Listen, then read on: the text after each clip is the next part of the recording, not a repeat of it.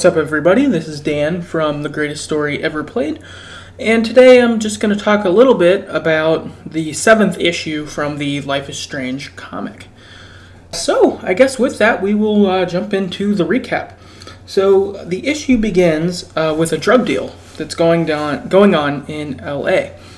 There's 2 high schoolers who are buying drugs from, I think, 3 or 4 drug dealers, and they are short on money. While the kind of disagreement or uncertainty is going on in the drug deal, you start to hear police sirens in the background. You see the flashing lights, you hear them. The drug dealers at first think, no, this isn't about us, and then they're like, oh shit, it is about us. Then one of the kids disappears. It turns out that Tristan and his friend are these kids, and Tristan just disappears suddenly. He's just gone. When this happens, everyone's confused. The drug dealers are like, what the fuck? Where'd he go? Tristan's friend is like, you bastard, you ditched me. And then the drug dealer shoots Tristan's friend. It looked like Tristan's friend was going to try to steal the drugs and run. He gets shot. The police show up, and they see that a kid got killed in a drug deal. Tristan's actually there crying in the corner, but no one can see or hear him. So that's pretty crazy. He's there, but he's not there.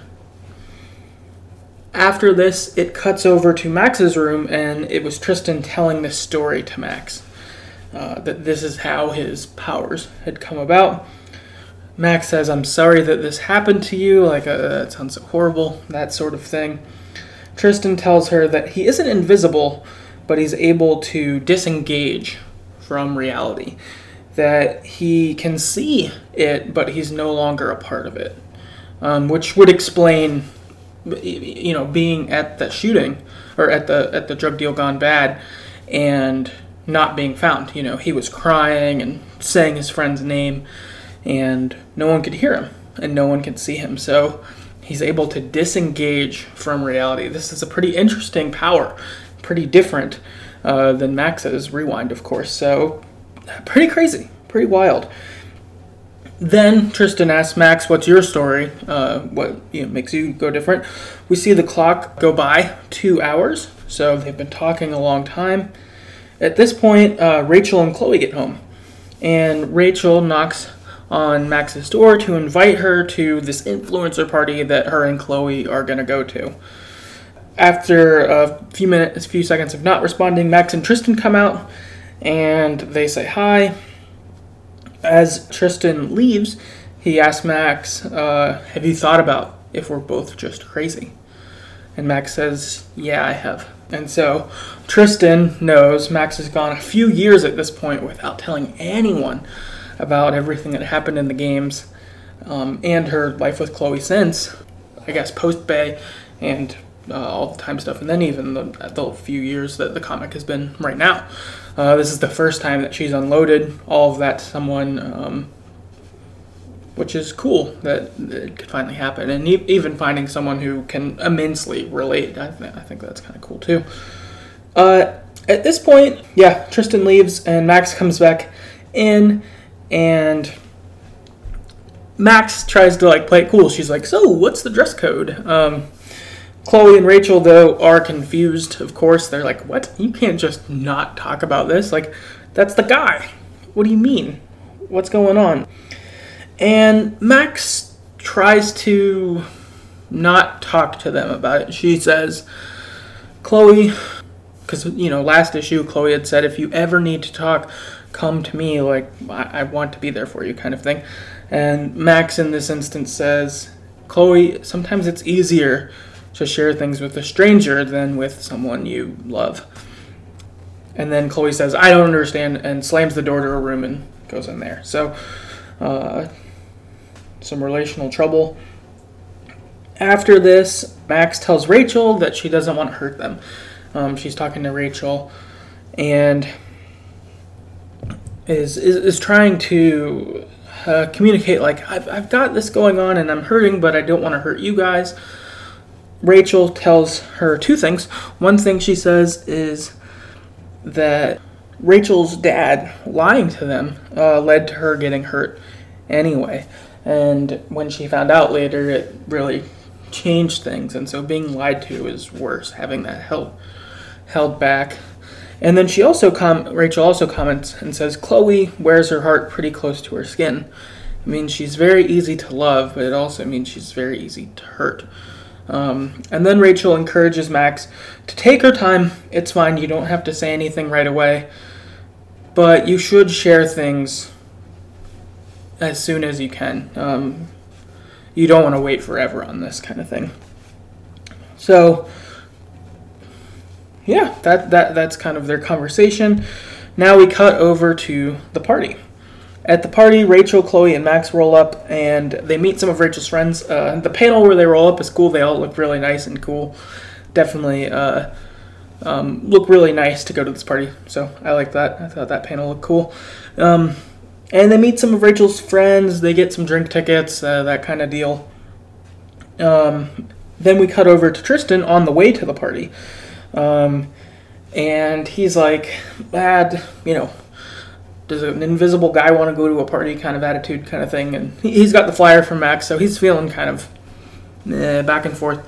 And as he's walking, he's like, oh, well, maybe they'll have food at least. If they got food, that would be good, since I just steal food to survive, essentially, since I'm not a part of reality anymore.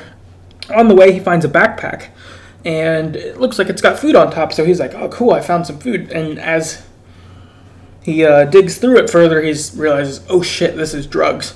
I found drugs. This isn't good. We go back to the party. Max and Chloe are talking because Rachel went away to mingle, and they comment that they both used to be really good at being friends, and that it sucks that it's not what it once was. Kind of recognizing that. And at this point, Max is about to tell Chloe the truth. She's like, all right, I've got to tell you about everything.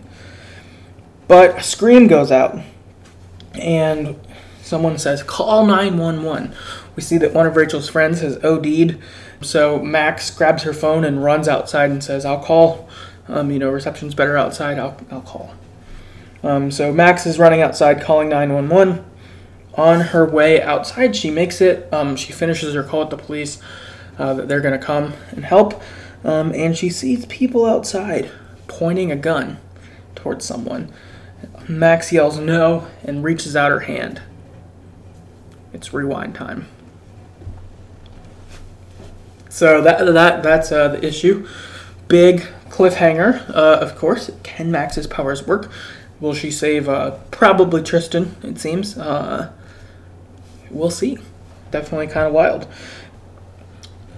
A couple sort of general thoughts I have on the issue at large. The first one is that I like that Max has someone else with powers to relate to. I mentioned this in the beginning, but I do really like this. I think that Max has felt, especially alone the past couple years in being in this new timeline. Even before that, I think she felt alone in a different way. She was with Chloe. She did have that, but how she hurt reality or felt she hurt reality, that was there. And so I like that she has someone who has gone through something as well, and also has powers that they're not the norm for the world or whatever, and so that she can relate on that and share in that. So I like that she found Tristan, and this issue has me feeling more favorable on Tristan. I was a little unsure what we were getting into when he showed up, or if it would be cool or helpful or whatever, but so far I think I like it. I think this is a good thing. Something also I noticed is that Tristan's powers were brought along by trauma. So this theme continues, of course. So seeing Tristan with powers, seeing Max with powers, and in Life is Strange 2, seeing Daniel with powers. That there's something in this universe where a certain type of trauma can trigger this superpower of some nature for some people in it, and I think that's a cool idea. I like the idea a lot. I liked it in previous ones, but this link of trauma and superpowers is pretty interesting, and wanting to, I don't know, either save people or that sort of thing. It's interesting. It doesn't seem like it's something that's yeah, that it comes about that way. So I like that. I think that's cool. I like that we got Tristan's origin story, so to speak.